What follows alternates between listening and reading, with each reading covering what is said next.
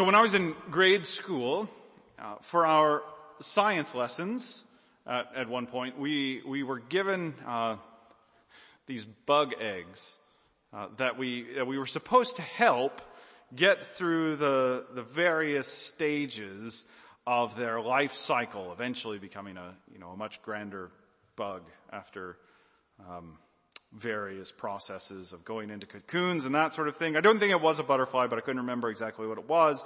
Now, apart from how successful I may have been at the end of that, I think that the endeavor about these particular bugs shows us a principle, something that we all know well, and we can think about something better than whatever that was, but butterflies.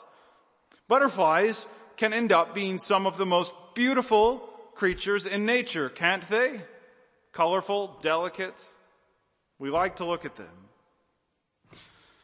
And the thing about them is they don't start as these magnificently colored, splendidly winged delights.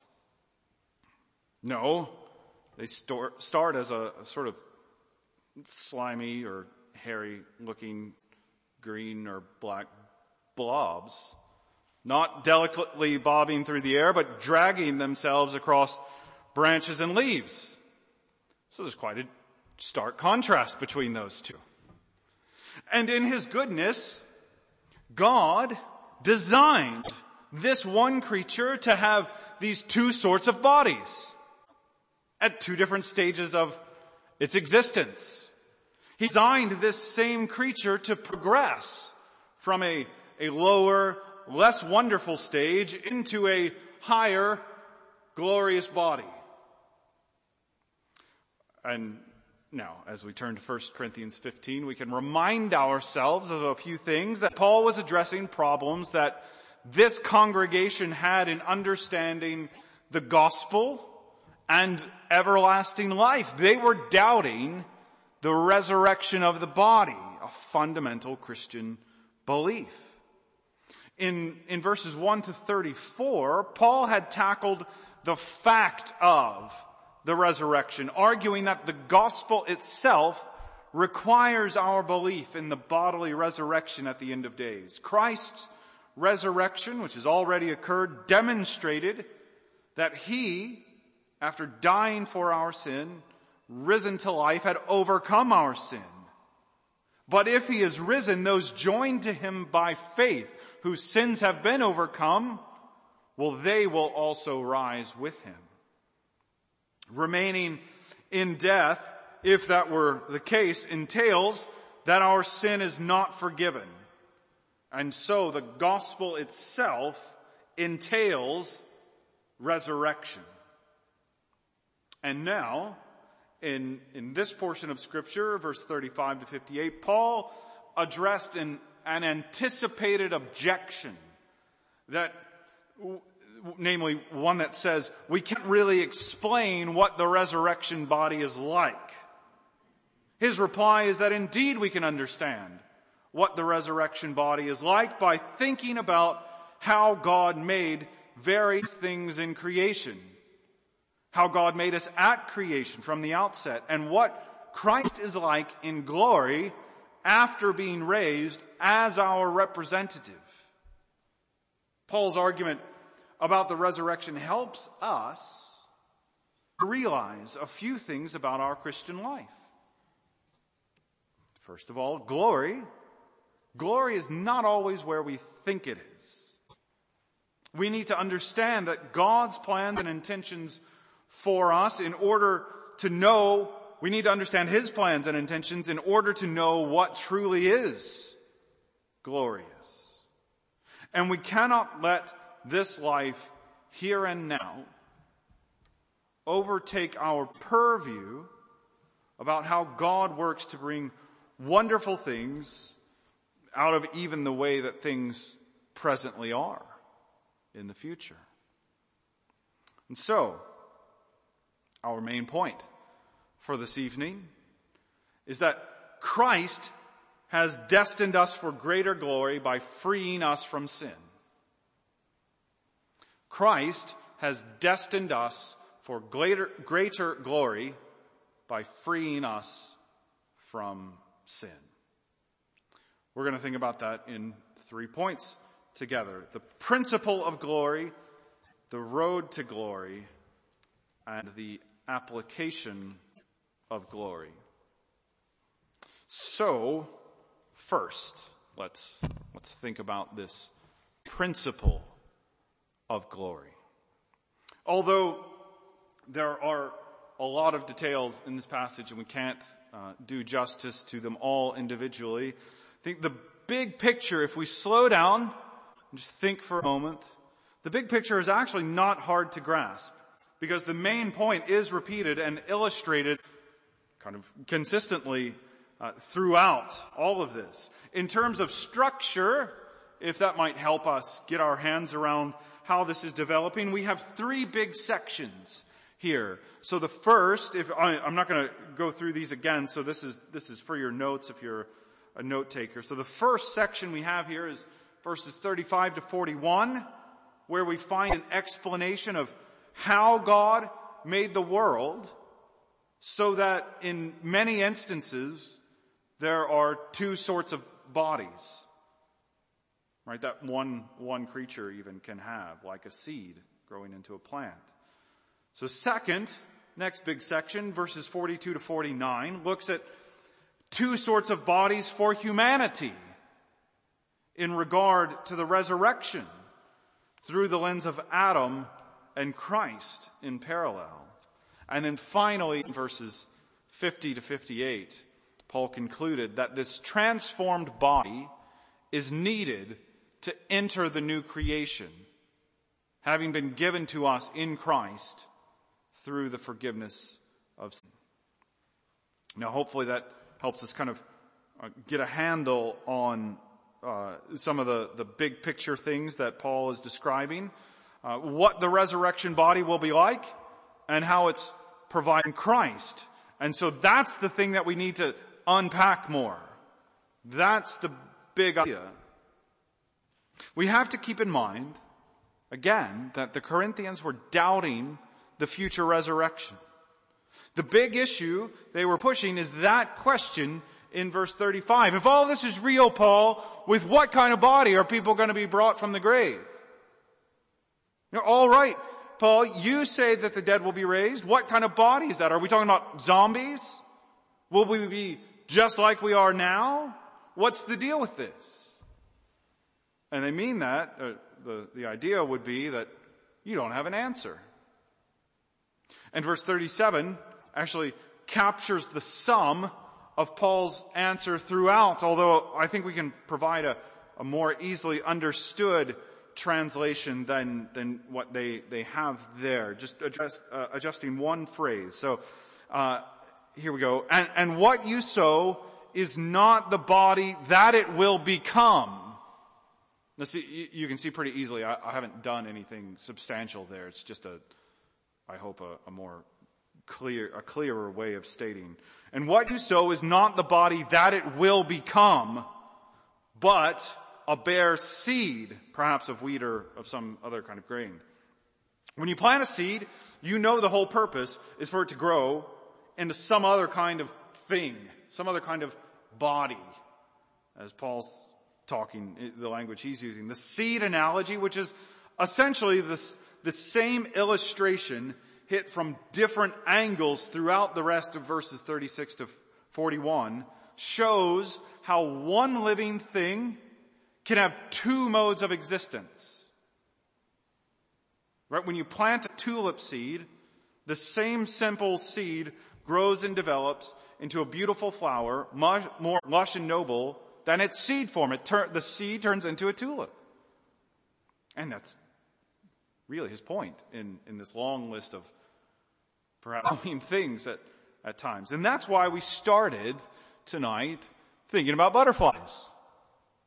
When a caterpillar turns into a butterfly, well, it's a given, isn't it? It's still the same creature. Still the same creature with the same brain and other stuff that was in there. But it has a new, transformed, more glorious body. And Paul's point is that the same thing is true for humanity concerning our present bodies and our resurrection bodies. Verse 42 begins his application to believers. Right? This whole series of illustrations about two sorts of bodies he then brings to bear and says, so it is with the resurrection of the dead. What is sown perishable, what is raised imperishable. There is a present body that we have that will become a different sort of more glorious body at the resurrection. Like a caterpillar to a butterfly, we change from perishable, corruptible, weak bodies to imperishable, incorruptible, powerful bodies. But here's the thing, is that there's a surprise in Paul's point. Because all of this would be obvious sort of to Christians in our present condition. Sinners who end up dying, of course, need a better body. Right? But this transformation from our present state to a glorified state, Paul dropping the exciting bomb on us, was always God's plan for humanity, not just since our fall into sin, but from creation itself. Let's look at verse 44 and 45. It is sown a natural body. It is raised a spiritual body. That makes sense already given our current circumstances, doesn't it? We have a perishable body. It's certainly going to die if Christ doesn't return before our time is up, but it will be raised a better body. But, Paul continues, if there is a natural body, if there's a body that's less glorious for humanity, then there is also a spiritual body. So it is written. And what does he cite? We read it. Genesis 2 verse 7. The first, and he's proving his point. Thus it is written. He's arguing that a natural body becomes a spiritual body because the first man, Adam, became a living being. The last Adam became a life-giving spirit. So, like a caterpillar was always intended to become a butterfly by nature, by the way it's designed, well, so too humanity was always meant for a more glorious body. The principle of glory is that God always had a more glorious existence in store for his people. Always, even since the beginning. And that brings us to our second point, the road to glory.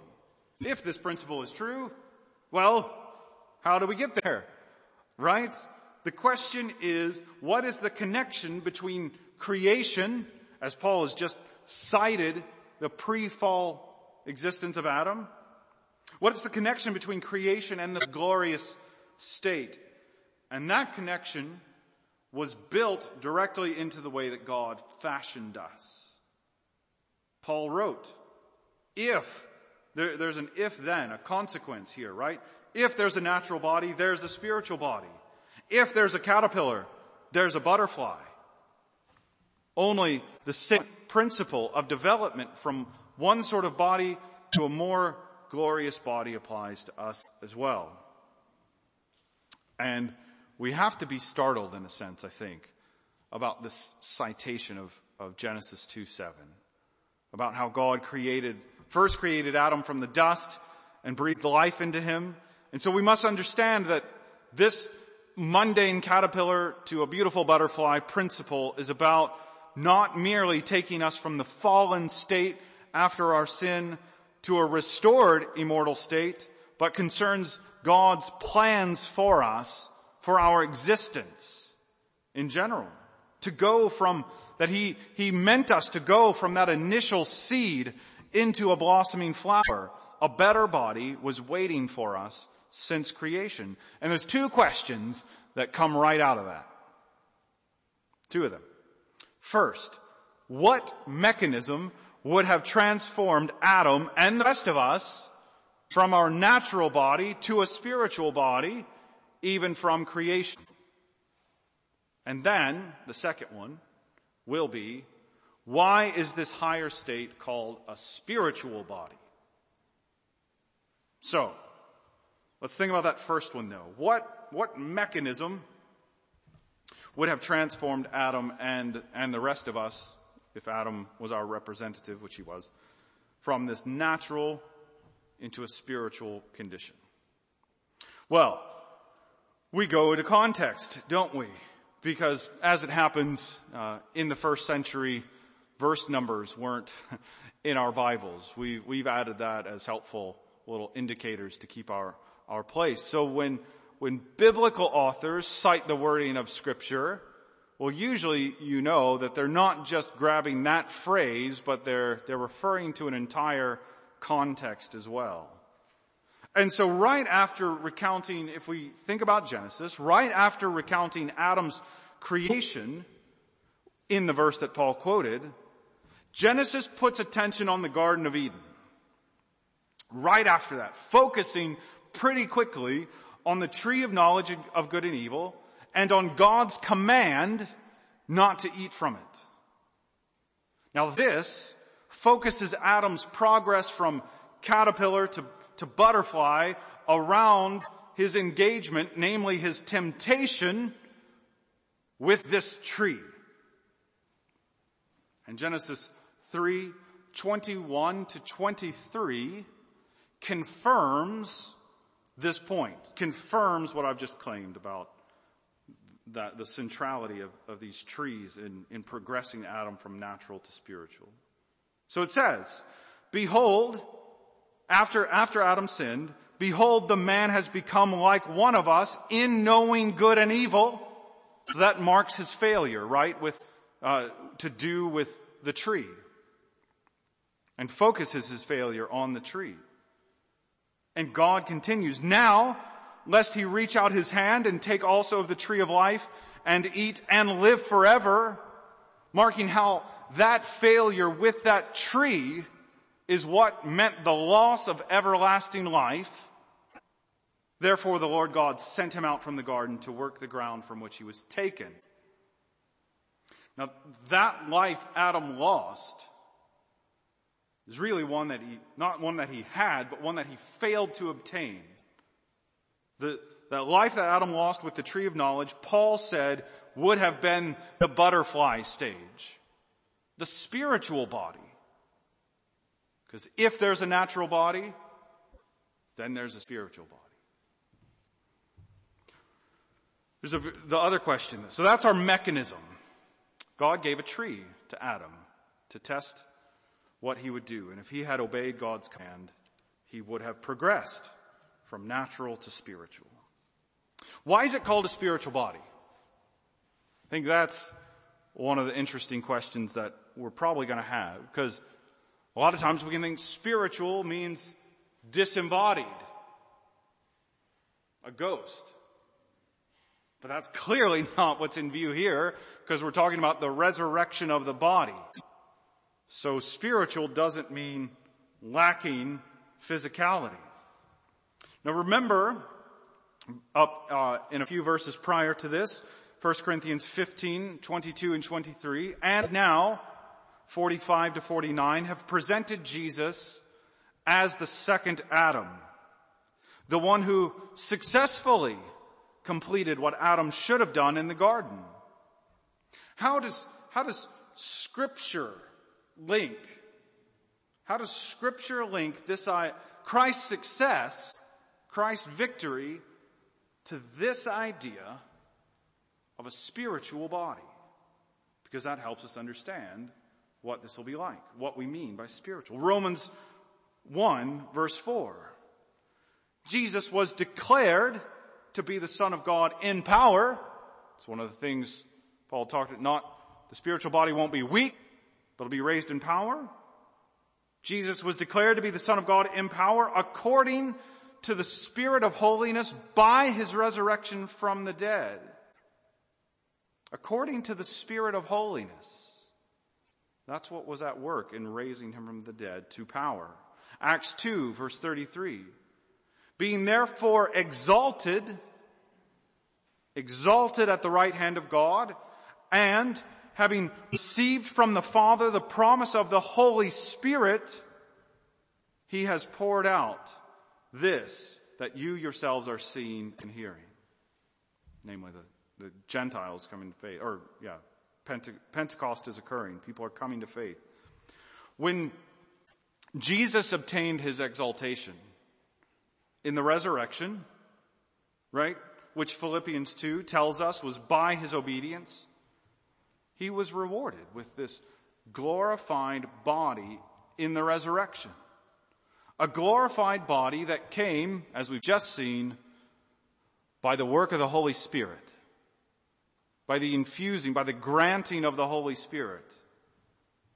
And so connecting this to the caterpillar butterfly principle, even from creation, Adam had the prospect of obtaining a glorified body, which is spiritual because it's granted in a new experience of and a new presence of the Holy Spirit. A new form, a new heightened indwelling of the Spirit, even within Adam, was possible. So the road to glory was obtaining the Holy Spirit by perfect obedience if Adam had passed his temptation, his test at that tree. And that brings us to our final point, the application of glory, where we hope we might think more about how we can incorporate this into our lives for hope and help. So, if we can sum up some of the dense things that we've considered, it's a dense passage.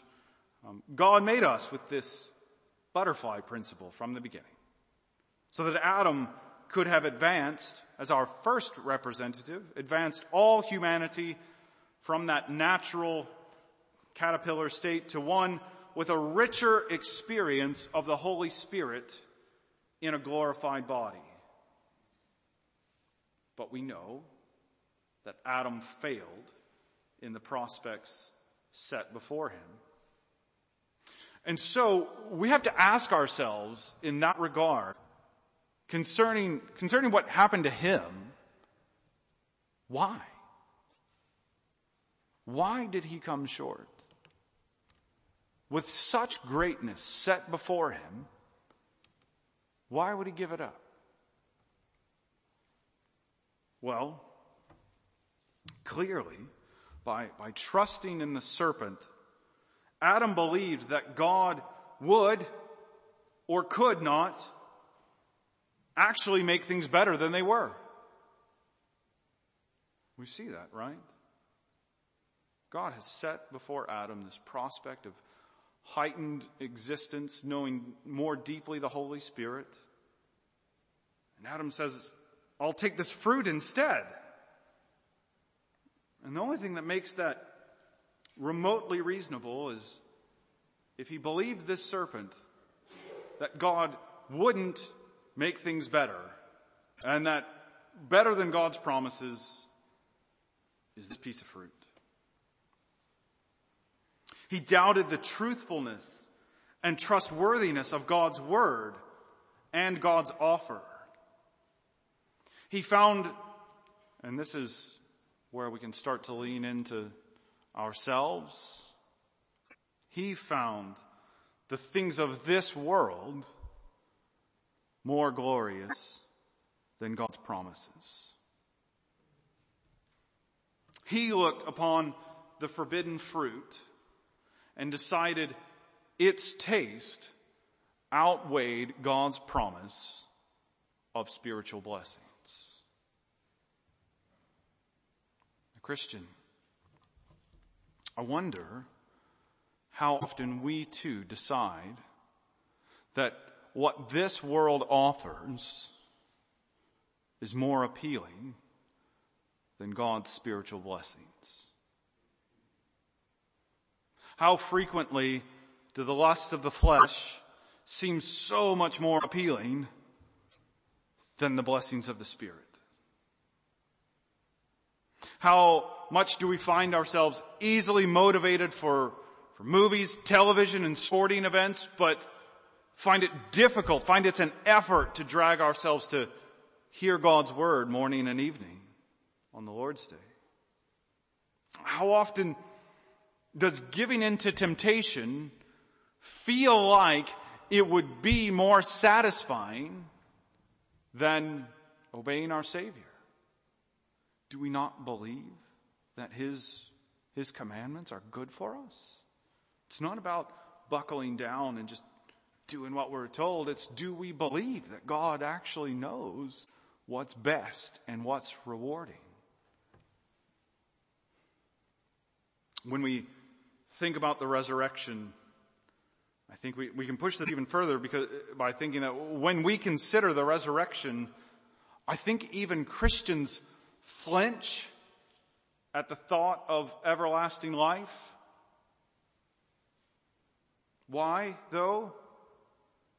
Why is the prospect of heavenly life unsettling or not appealing in any capacity? Because what if heaven is boring compared to this life, right?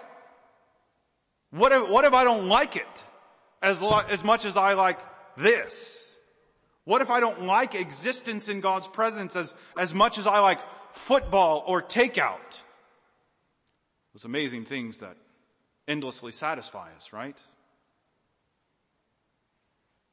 Likely, too many people conceive of everlasting life. I think one of the issues here is I think that too many people conceive of everlasting life as one long praise music session with Jesus leading the worship band, which is not the case, and would be off-putting to me too.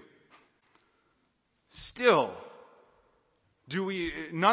maybe you have a better perception. And do we find ourselves more enamored with this world than with spiritual blessings? So we need to recover a sense of the value of everlasting life, of spiritual life in the everlasting condition, a better way to put that. Glory, power, incorruptibility. These are the things that movies highlight for you and they thrill our hearts, and then we read them in the Bible and that seems less enthusiastic. Seems to bring about less enthusiasm. All the things that, when we think about what this genuinely means, though, all the things that weigh you down, make you feel worn out and worn down, will be removed. All the loss that you have experienced throughout your life will be overturned.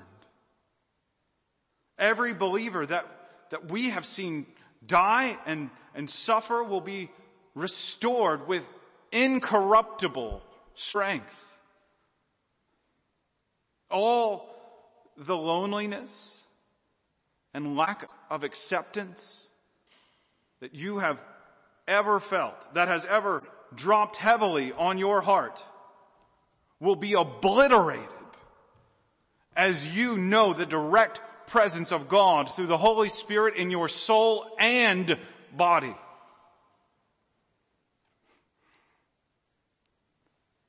How can we not look on these things with excitement? The question simply should be, is how do we reach that glory if Adam plunged us into our present corrupted state? That's really the only thing that should grab our minds when we really consider this well. And verse 50 says to us that mere flesh and blood cannot enter God's kingdom. We have to be spiritual rather than natural people to enter. And that happens, as we're told, at the resurrection, when Christ will change us to be like Him in His glorified state. But we can never forget that that doesn't just happen, but we are given glorification by Jesus. The sting of death is sin, and the power of sin is the law. But thanks be to God who gives us victory through our Lord Jesus Christ. We who have deserved death because of our sin, because of our violations, transgressions of God's holy law, have been set free from the sting of death, from its power to bind us, because our sins have been forgiven. The God who should have abandoned you to condemnation has paved the road to glory for you. Although we are caterpillars, damaged, sinful, corrupted caterpillars at that, we obtain glory by being wrapped in the cocoon of Jesus Christ, who washed away all of our sins and remakes us into wonderful new creatures. And the difference between butterflies who emerge from their cocoons and you, believer, is that we never leave the transforming embrace of the Lord Jesus. When we feel broken, when we feel beat down, overwhelmed, wrecked, damaged, natural, we must remember that we're still wrapped in the perfect covering of the Lord Jesus, being infused with His Holy Spirit to equip us, even if imperfectly, for this life. We are bound up in the sweet swaddling cloths of Christ's perfect righteousness, looking forward to sprouting wonderful butterfly wings of resurrection bodies when Jesus returns to pull us out of our graves. Therefore, my beloved brothers, because of all Paul's told you, be steadfast, immovable, always abounding in the work of the Lord, knowing that in the Lord your labor is not in vain. We take heart, believer, always, knowing Christ's closeness, trusting His provision, and waiting on His mercy in all that He gives us to do.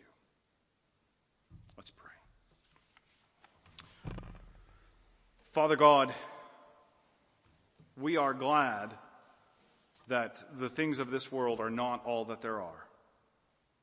We are glad that glory stands before us. And even though we cannot obtain that glory on our own, we are glad that you have given us that glory in our Savior, Jesus Christ. We are glad that when we come to Him by faith, when we acknowledge ourselves as sinners, when we confess our sins, when we place our trust in Him to be the one who forgives our sin and who has earned our way into heaven, He accepts us and gives us the right to everlasting life as your children. We pray, O God, for the beginning and the increase of that faith, even in this room tonight. For those who may need to trust in these very promises, we ask that you, by your sovereign grace, might work it now. And we pray that for those of us who lose sight of this so easily, we pray that you might strengthen our faith, that you might increase it, and help us to leave here enthused, excited, filled with hope because of what you have set before us. And that means that the things of this world are not only where we must find our satisfaction, but they will never overcome us entirely. We do pray that you would give us good things to do this week. As we thought about this morning, help us to do good to all, especially to the household of faith. Show us the good works you prepared for us to do in advance, and help us to go about them knowing the Lord Jesus in His mercy. In His name we pray. Amen.